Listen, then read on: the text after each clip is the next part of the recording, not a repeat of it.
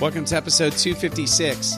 There's been a lot of criticism over kids and digital addiction, but according to Barna's latest report, they are more open to God than their parents. What does this mean for the church? That's today on The Reclaimed Leader. Welcome to The Reclaimed Leader, a podcast by two pastors trying to lead their churches through revitalization and change. Their mission, to share their journey with you, so it might help you in yours. And now, here, please welcome our hosts, Jason Tucker and Jesse Skiffington.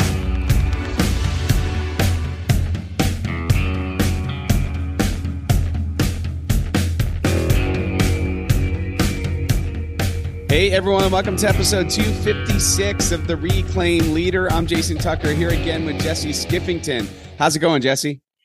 Jason, I'm here. I'm here and we're talking, and that's a good thing. And, we've been kind of kidding around about this the last handful of episodes, but we all have a lot going on right now. It's just like full on, we're back in, and it feels like maybe it's we kind of got out of conditioning for a fast pace in ministry or something. I don't know what, but I feel stretched a little more this fall and maybe it's because a lot is opening up and there's a lot of opportunity in front of us. And so, but anyway, enjoying what we're doing and excited to see what God is up to in our churches. And that's a good thing. And as we're thinking about what this next season of ministry life is, really what the next decade is like, it's super important that we stop and have conversations like we're going to have today, where we're thinking about what are the next generations like? How do they see Jesus? How do they see the church? What are the implications for our ministry? So we're going to be talking a little bit next gen again, but in a really kind of a specific lane. So tell us where we're going today, Jason. Yeah, so hot off the press today, I saw Barna's report on Generation Z. It's the largest report or research project they said that they've ever undertaken, which I think is probably saying something. Mm-hmm. And it was a look at global teenagers' response to basically what are they like, what do they believe about Jesus, the Bible, and the Christian faith. And I found it fascinating. And I think it's this kind of research, which, thank you, Barna, for this kind of research, because I think it really helps you to see from a 30,000-foot view what's going on when maybe you're just seeing one little piece of the puzzle. This, I think, helps you understand. And then how, as a church, are you going to, if you really care about the next generation, you want to reach them, you have to know what reaches them. I mean, I know that sounds ridiculous, but it's true. I think we forget, or we think, well, kids are kids and it's the same. And probably a lot of the time that's true. But I think with our generation, next generation, Gen Z, the under 21s right now, I think they're different. And I think we really need to consider how they view things in order to reach them. Yeah, I think that's amazing. Like, super important for us to be in that thought process all the time of how are we connecting, not with only the people that are here, but who maybe are our friends and neighbors around us or the generations to come. And so we're going to dive into this and just kind of try to wrap our heads around some of these things. And for me, I don't know about you, Jason, but it's sort of like I need a kind of cumulative impact of understanding of the generations that have come after me through my personal experience, through things at the church, through things like a Barna report, other kinds of things that kind of contribute to my big picture understanding of a generation. It's kind of overwhelming, really, to stop and think about how a whole generation ticks and what that means for us. So hopefully there's a few things in here today that can help you think about those that are coming after us and how we can reach out to them. Well, as we said a couple episodes ago, because I'm feeling the pressure of having a senior, not too many more marbles left, right? I don't think we can afford to wait on this. I think we really need to understand it now, because I think the time is now to really help reach kids. I don't know what's going on with teenagers in your area, Jesse, but I know a lot of them are really, they're coming back to groups, they're coming back to community. They are trying to find ways to be involved and to do things. I've gotten a lot of kids and their parents asking, "Hey, how can my kid get involved in this or this?" I just think there's a real hunger for that. And I think knowing what their sort of preconceived, for lack of a better word, baggage is about church and faith and Jesus, the better that we can sort of unpack that and help them to see what a lifelong faith might look like and why that matters for their life. I mean, it's what we would do for any generation. I just think we know we have a good sense of the adult generations because we've been living with each other for a while. But I think getting to know the youngest generation is going to be critical. The name of the report, again, this is from Barna, and you can access it. You could purchase this report on Barna's website. It's called The Open Generation, How Teens Around the World Relate to Jesus. Again, a global study. And I'm going to quote a few times from the report, but just as an intro, I like this quote. They said, listening was part of Jesus's evangelism strategy. As teenagers, the silent generation, born between 1928 and 1945, would have been expected to be seen but not heard. Now, a new generation of teens expects older generations to listen to what they have to say and act upon principle. Listening is the love language of today's generation. Maybe it's time we listen too. So, what is Gen Z like? I've got 3 of them in my house. I got 2 teenagers and a preteen, and I'll just say this: they're hilarious. I just find them really funny. I find them really fun. A different sense of humor than me. That's have you noticed that about what kids think is funny? It's like, what? You think that's funny? And you don't want to watch Tommy Boy again? But that's not funny to you, right? I don't get it. But very funny. A lot of humor coming through digital devices and TikTok and memes coming through that they just think are funny or whatever. There's a lot. Obviously, they're digital natives, so they tend to binge, right? They're used to be able to binge any sort of TV show that they want the entire season. They are into, of course, social media. They're multi-screeners, so they'll be working on their computer while their phone's there, while the TV's on, and it doesn't seem to distract them. They seem to be able to focus. And I would say this: I've noticed they're increasingly discerning about media, which I find it almost a paradox. It's like they're in it more than any of us, but they're also becoming a little more discerning. Like, my kids don't just trust what comes across social media. In fact, they'll tell you they probably don't trust it, which is interesting because a lot of churches, if your strategy is we're going to reach them through social media, I mean, obviously that's a good idea, but at the same time, you got to know that they're skeptical of any sort of truth claims that are coming across their device. I just find that really fascinating. I don't know, what's your experience of of your kids or their friends or what you're seeing in your church? No, I think you're right on. I mean, the water they swim in is the world that we live in today. So they don't know anything different. They don't know the age before the internet. They don't know what it was like when we had phones that sat in the center of our home and had to connect through those. And for our family and for our church community, we find families trying to figure out how to navigate together the healthy boundaries with their technology, trying to figure out what that looks like,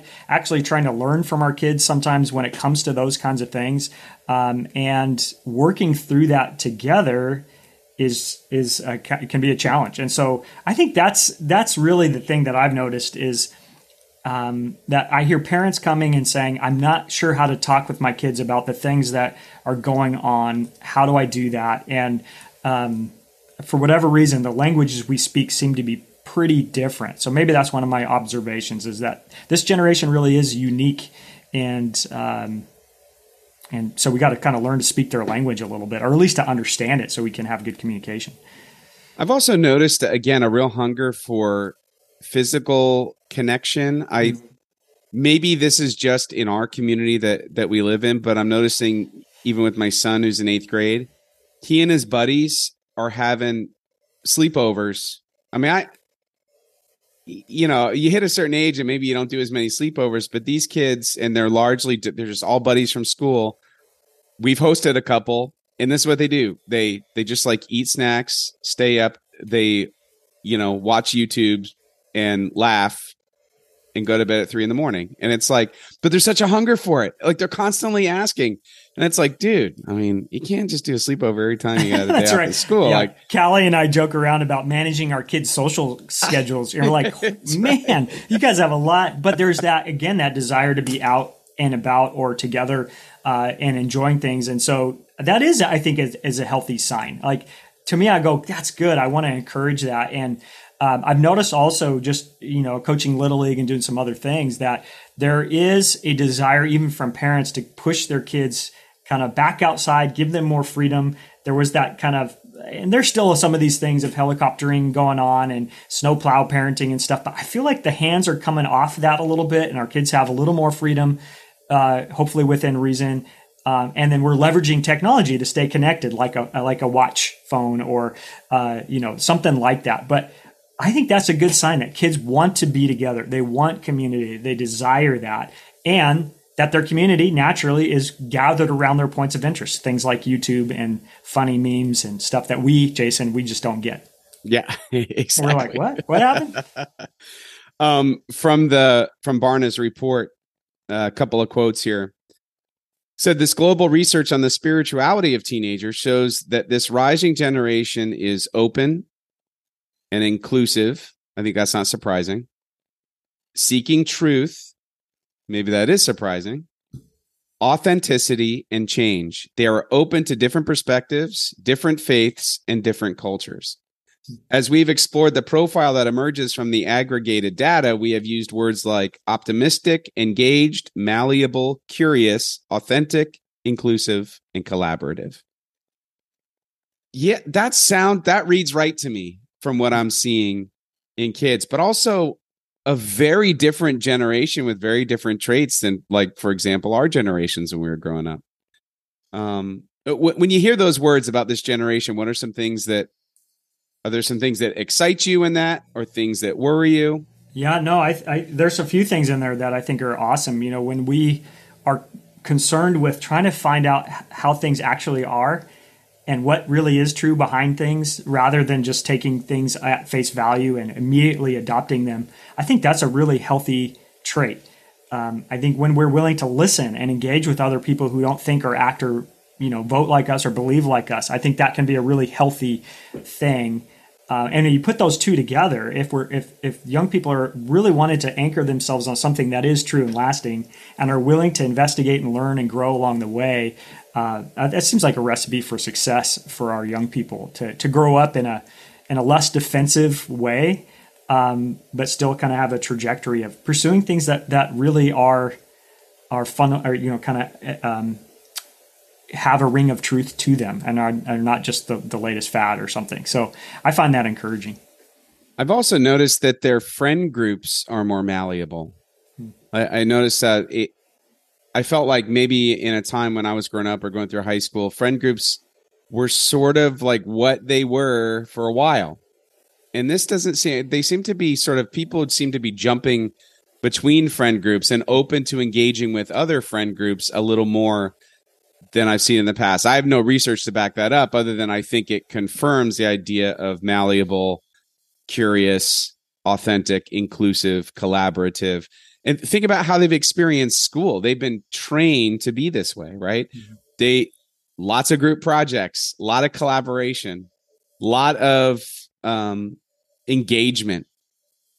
And what was fascinating to Barna, and I think, and to me as well, was they said they're amazed at their overall optimism since these qualities emerged despite this study having been conducted during a time when teens were living through a global pandemic.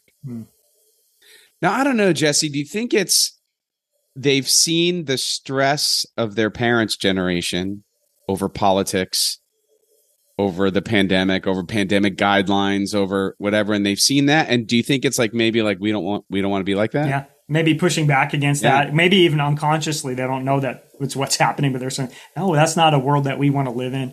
I think there's something, we'd have to find some study to back this up. But when a generation has a defining moment like the pandemic, or like a world war, or like a whatever, fill in the blank with like a defining event or moment in time, it does leave a mark. And I think they live in response to that. Like think about the Depression era, the generation that came out of that, and their commitment to saving every little resource, right? And so it's not a surprise that something was going on then in this new generation that's coming up that will potentially they'll carry with them. That will be a mark of their generation. I'm sure there'll be some hard things about that, but that list seems like there's a lot there that it can be helpful and good for their future. So that is exciting, I think. Well, and just think about too, if they have such a value around community or such a big part of them, because think about they're experiencing community with people in person as well as online, and it's seamless for them. It's the same friends that they're sort of engaging with in both of these ways. But in a way, you could say that they're kind of hyper engaged with their friend group because there's no shutting off the friend group, really. It's constantly going, whether they're physically present or not. And so I guess my question that I ask as a result of that is, what are the implications for our church's ministries to kids or to teenagers in particular with that in mind? How do we make our experience of their faith groups seamless between digital and personal or in-person ministry? I don't have an answer. I wish I had an answer for that, but I think that's a question that I'm asking. Yeah, become a YouTube star, Jason, is what you need to do. Right. I hear them talking about these people, and I'm like, I don't know who that is. Yeah. No, they're really awesome. They, whatever, fill in the blank. And I'm like, okay. So I do think there's room for us to think about how do we meet them there in that reality. And what do we uniquely have to offer as a church community? We have a place for you to come and be together with other people. And I do think there's value around being a multi-generational community that these young people can come into contact with and engage with, because they do see themselves more as a valid voice at the table, or I have something to offer, contribute here. If we're able to receive that well, with wisdom and discretion, because young people are still young people, right? Their ideas aren't always the right ones. But if we can invite them in and to participate in ways that are ring true with how they see their lives, the church, and those kinds of things, I think there's an opportunity for us to engage this generation in a way that can create faith that lasts a lifetime. So that is encouraging. Yeah. What was that? So, gosh, it's been a while now, but when we did the whole Growing Young series of podcasts, and we interviewed the co-author of that, and we were talking about, I know one of the points of emphasis in the book was handing the keys to the next generation. That's always stuck with me, the idea that you're not just giving them say, you're actually giving them control in some ways. Not that you're totally abdicating responsibility from that, but in a way you're letting them move forward with some level of authority or some level of autonomy and trust. I think trust is the word I'm looking for. Yeah. And I think there's a difference between getting kids to participate in the life of the church in a kind of what can sometimes feel as a condescending, patronizing way, where they're sort of the representative young people or kids for a moment on the stage or something, and really including them fully in the life of the church. And that's a growing edge still for us. But right now we have a fifth grader who's one of our regular drummers in our worship team. And he's awesome. He's really great. In fact, Larry, who helps with the music here at Marine View, he said he's actually better than some of our adult regular drummers. So he's a very talented kid.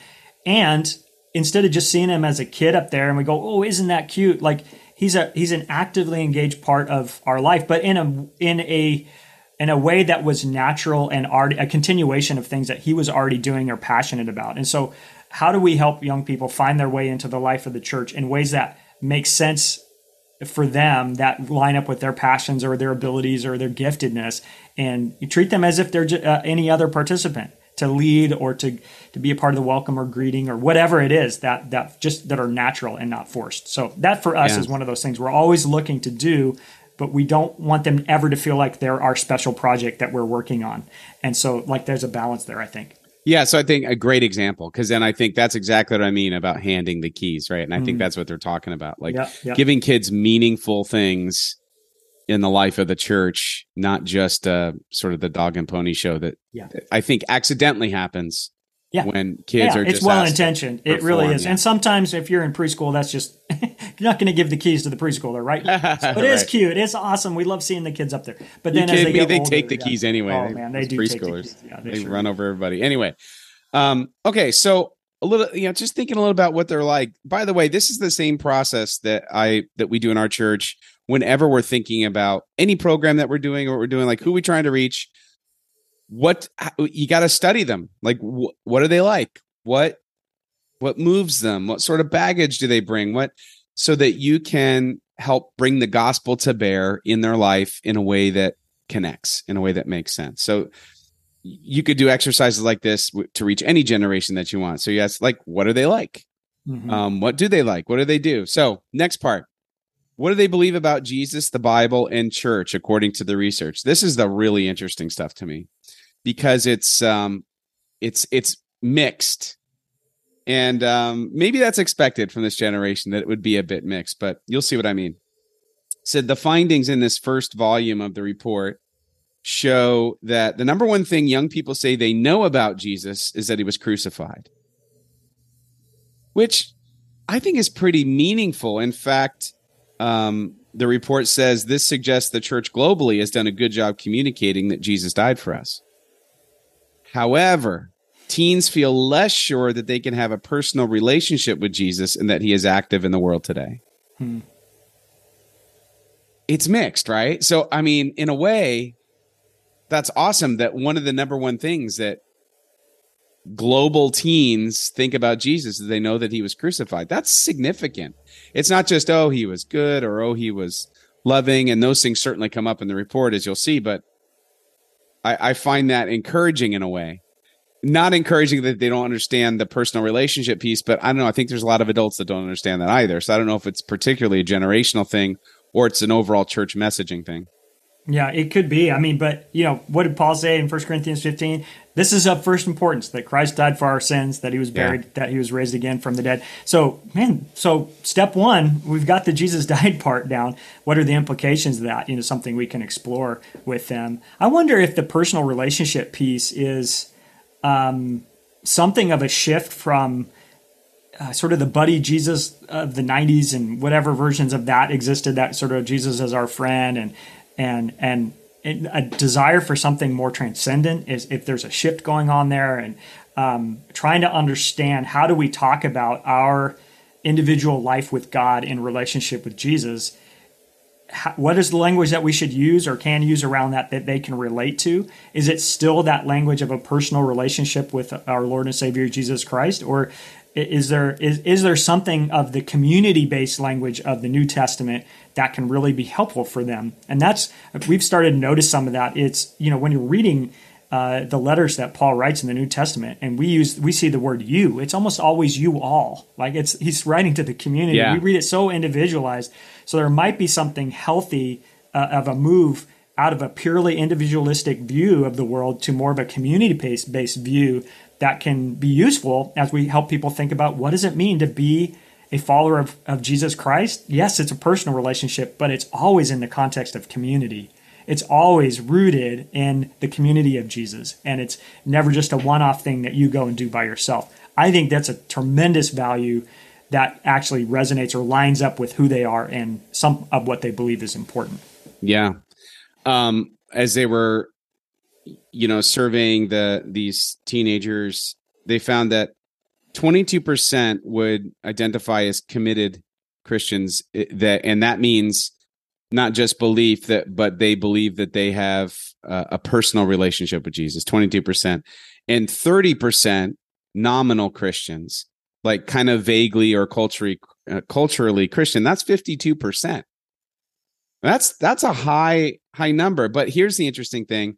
Only 8% of those were considered Bible engaged, where they actually read the Bible on a regular basis and tried to apply it to their life. So, again, I think this probably mirrors older generations. I don't think this is anything new, at least based on what I've seen in a mainline denomination. And a lot of the conversations I've had that or been helpful to understand what some of the younger generations believe, I think kind of comes down to almost a Pascal's wager version of faith. It's better to believe in God than not, because I don't want anything bad to happen if and when I do die. And so they're not agnostic really, but they're also, it's not a fully articulated life in Christ and spiritual disciplines. And it's more of yeah, I'll be on board with the God thing. That's fine. Sure. Love is a good thing, and so it's how do you help take that next step in a little closer into that sort of personal walk and around, sort of the disciplined faith or something. But the fact that they're open, or that they're at least not walking away or something, that's encouraging, right? Well, yeah. And although 8% were Bible engaged, 62% Bible open. Yeah. In other words, open to learning more about the Bible or through the Bible. So it's not that they're against the Bible. In fact, what this report shows, I think in big neon sign, is teens are open to Jesus. They're open to the Bible. And the third thing is they're open, or they have a real conviction around confronting injustice. Yeah. Those are like three big takeaways from the report. Right. I'm not surprised about the third. I'm a little more surprised about the first two. Yeah. Well, and I think the justice thing is, again, it's an entry point for us into conversation about who Jesus is, what he came to do and be for us, and who we believe Jesus is as he comes back to make things right, to the things that we know ought to be, that bother our hearts. In the end, what we know ought to be will be. And so I think that is a way in with the gospel. And we might not always agree with the application, the specific application of justice in our world today, or their version or whatever, but to be open to a conversation of whatever that is inside you that telling you that this is wrong or ought not be, listen to that we got to explore that. What does that mean? Because the gospel does speak to that too. And I think on the openness to scripture front, that's just awesome to hear, because I think what maybe is missing is an understanding of what is the role of the Bible in the work of God in our world. How is God's activity and the Bible connected? And I don't know that many people can articulate a clear response to that. And so for us to be able to say, no, this is the role of the Bible in God's activity, his saving activity in the world. And here's why that's good news, and why you should consider reading it and understanding it for yourself. So I love that. I think those open doors are fantastic. Yeah. And, again, even bigger numbers around justice. So 24% were considered justice motivated, which meant they had not only the conviction, but they had the will to do something about justice. 24%, that's a pretty high number. And then 51% justice oriented, where maybe they lacked, maybe they weren't as, kind of hardcore, I'm going to do something about it, but they all believe that justice is an important issue in their lives. And I think that, again, this has huge implications, again, as maybe a segue or a bridge to talk about the gospel and what real justice is. And I think it's an interesting conversation to ask teenagers the question, do you believe that there's such a thing as an absolute truth? Because I gather most would say, well, no. This all reminds me, we just having a conversation last night. We have a men's group that's looking at mere Christianity, and we went round and round on this idea. So like, even a lot of the guys aren't of one mind on this. Yeah. Is there absolute truth? And if so, who decides what that is? And, we talked, right? Like, it's so good. I think it's a fascinating justice is a really great lens through which to have that conversation, because if justice is just up to whoever happens to be in power at the time, they get to decide what is right and wrong and how we ought to be. That's a scary version of justice, right? If we don't have a shared external source of what is or ought to be, then it's just the justice of the day. So it could be right-wing justice or left-wing justice or Nazi justice or, American justice or the most powerful justice, right? So I've found that to be a really great way into a conversation about where does your sense of justice come from? And why should that be there at all? And I'm sure C.S. Lewis has a million things to say about that as well. But so good. So there is an entry point into how did you arrive at this longing for justice, and what does that mean about you and us and the nature of our existence? Yeah. Yeah. All right. Just some light conversation. I know I'm getting a little preachy over on my end here. I apologize. Good stuff, man. So here's what they believe about Jesus. And I'll just quote directly. It's rare that teens think poorly of Jesus. And this is across all religions. It's rare that teens think poorly of Jesus. Most teenagers around the world have a positive perception of him.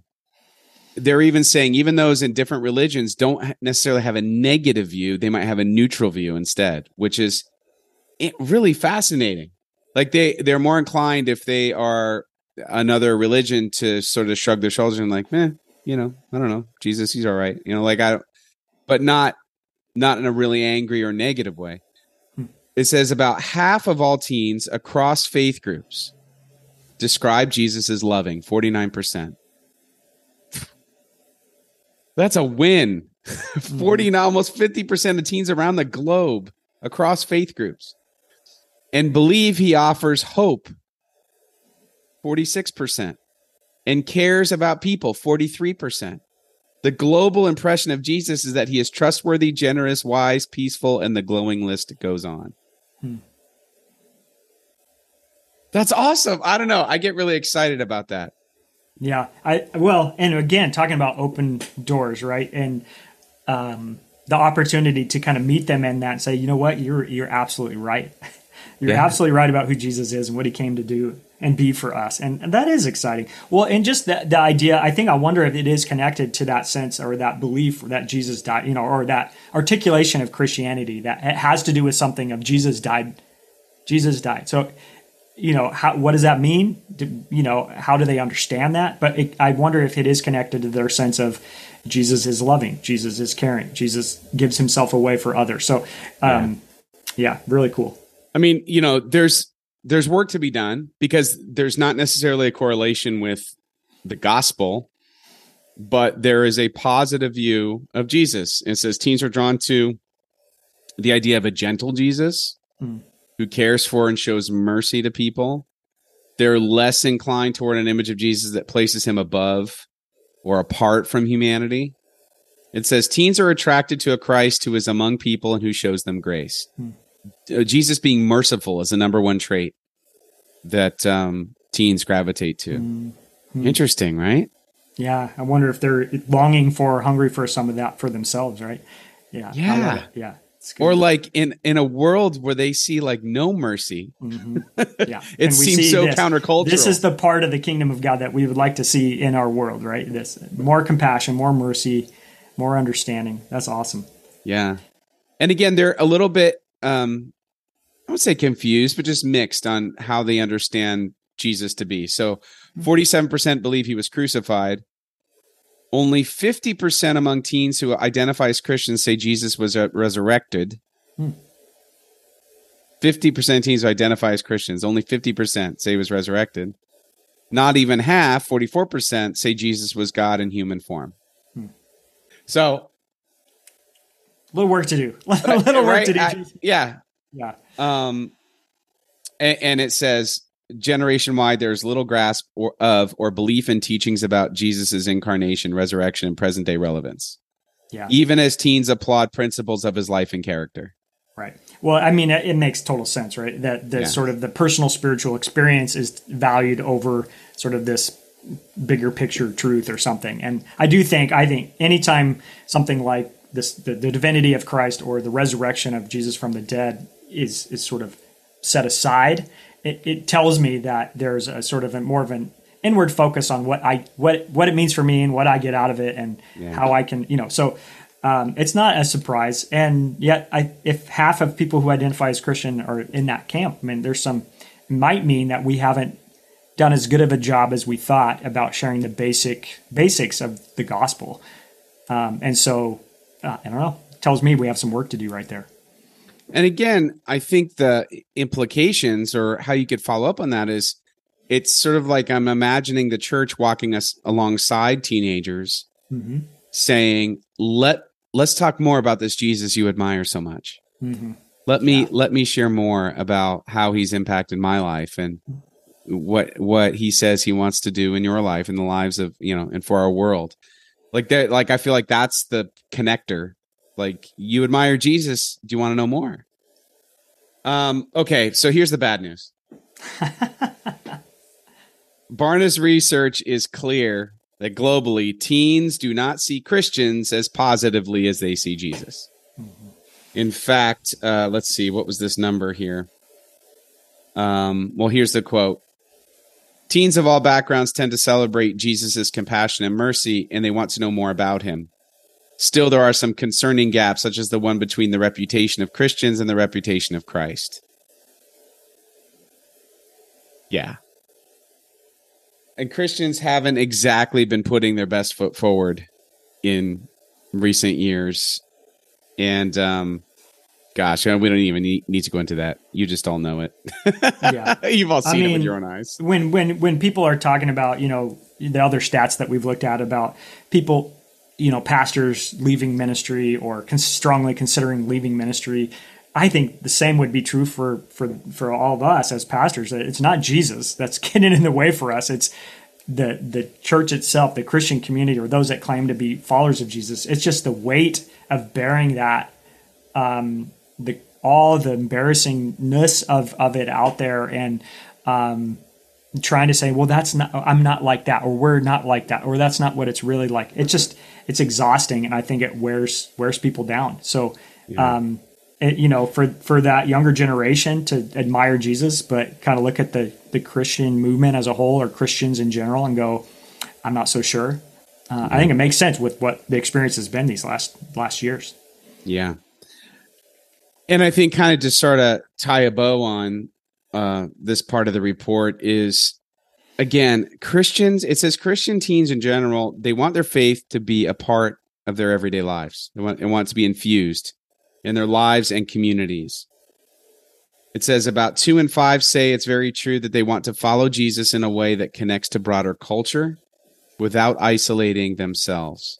Like you said earlier, it's not even as much about individual faith as it is about communal faith. And maybe in a way that's getting back to what was intended in the first place, right? Jesus doesn't talk about individual faith anywhere near as much as he talks about communal faith and the body of Christ. So I think there are some positives to take from that. I think let's talk about the implications. So we kind of talked about a lot of stuff, and what does this all mean for our ministries? I thought of one idea, and that is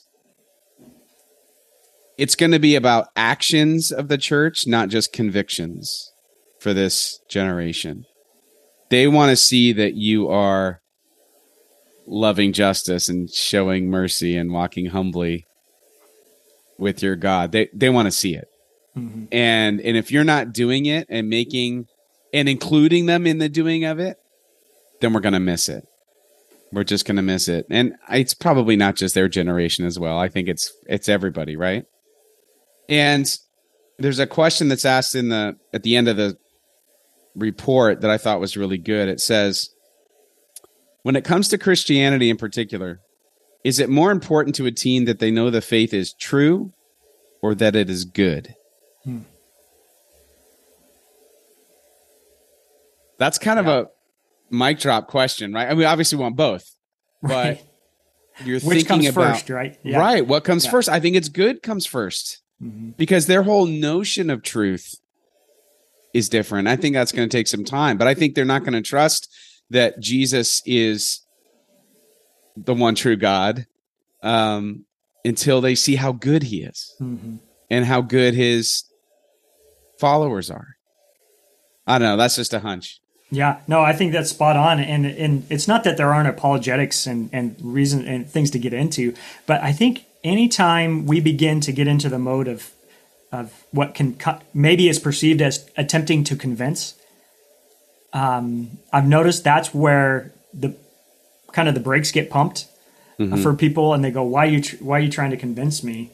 And instead of just pointing to, like you said, the kind of the grace, the goodness, the love of God, the activity of God in our world, its commitment to justice in the end, lifting those things up and trusting that the truth will ring and resonate deeply in our hearts, rather than trying to, here's the 5 reasons why you can believe this or something. Not that that's inappropriate. I mean, it's helpful to have those conversations, but what are we leading with? Are we leading with that sort of convincing approach about the truth of who Jesus is? Or are we pointing to who Jesus is, what he does for us, the God's goodness and love that kind of are embodied in Christ and shown to us. And I think that's what I hear you saying is the thing to lead with this younger generation. And then to show them that we just talk about it. We don't play church and go through the motions. We really try to live what we claim to believe. And I would say, I'm guessing that most of our listeners here in your churches all have amazing ministry organizations that you support financially or that you're involved with in a voluntary basis or whatever. But how do we expose our young people to that activity in the life of the church and say, here's why we're committed to Olive Crest, which is a foster care licensing organization out here in the Northwest that we partner with. We care about young people. This is how we get involved. So having those organizations share, be available, and to invite our kids to be a part of some of that activity too, in ways that are appropriate at their level and a level of commitment that they can give, but showing them that we mean it and that we're living it. Yeah. So, I mean, I think to your point, apologetics has a place, but it's not first place. It might not even be fifth place. It's leading with the love of Jesus Christ first. Yeah. Which, I don't know, that sounds way too biblical. But no, I mean, Alpha, if you're ever curious about what something like that looks like, the Alpha course is a great example, right? You start with the story of God and lots of room for questions and wrestling and doubts and I don't believe any of this and all that. And you begin to then, after some relational credibility and kind of knowing that this is a place where we can talk about these things, then you get to some of the reasons why we believe what we believe. But that comes later out of the context of a trusted relationship and understanding of just what it is. What is it that Christians believe? And so when I'm speaking to a group of people where I know there are people who are not believers in the room, a lot of times that happens around a memorial service or a funeral or something. I'm very careful with how I talk about what Christians believe. So when I read 1 Corinthians 15, 51 through 58, right, in a twinkling of an eye, the trumpet sounds right. I talk about why is Paul writing what he's writing? And then I say, and here's what Christians believe. So if you're a Christian, I'm going to articulate this for you. But if you're not, this will help you understand a little bit more how we think and how we function. And so I think even just getting to a point where we're not assuming that everybody is on board or understands and trying to use a language that invites people to understand the story without getting too preachy at them about it. I don't know. I think that's just a balancing act that we're always having to walk right now. Well, hey, everyone, I know that this is a lot of stuff that we just kind of went through, but again, we're processing it too. And sadly, there are so many churches who are not even having this conversation. I just want to encourage you, and I hope it inspires you. Talk about this with your leadership. If you don't have any kids in your church, I mean, what are you going to do about it? What are the conversations you need to have to bring more young people, to bring the next generation in? And are you talking with your elders? Are you talking with those who are helping out in your kids' ministry? Start talking about this stuff. You get a better shot at faithfulness, in my opinion. I think if you ignore it, like maybe it'll just go away, or maybe kids will just sort of naturally flock here. Unfortunately, I think that's a mistake, and I think it'll set you back. But more importantly, you'll lose out on the opportunity to share the gospel with the next generation. So hang in there. These guys. Hope this helps you and inspires you. Again, I encourage you to go purchase the full report from Barna. It's really, really good. I think really insightful. And honestly, having the report in front of you as you talk with your elders or your leadership gives you a lot more credibility than just, oh, here's what I heard from a podcast. You know what I mean? Yeah. Well, and I think you led us through a really good conversation. Those 3 questions. What are they like? What do they believe? What are the implications? And really just asking them as questions to your leadership team so that they can be part of that thought process too, of just thinking it through. And instead of telling them what they should think. So sometimes as leaders, we go, well, I have all the solutions already, but invite people into that conversation so that we can all kind of think and dream and wrestle together. Sounds good. Well, hey, everyone, thanks so much for listening. As we say every time, ministry is hard. It is so much better when we do it together. Take care, and we'll see you next time. Thank you for listening to Reclaimed Leader. Join us next time for more insights, interviews, and resources to help you in your leadership journey.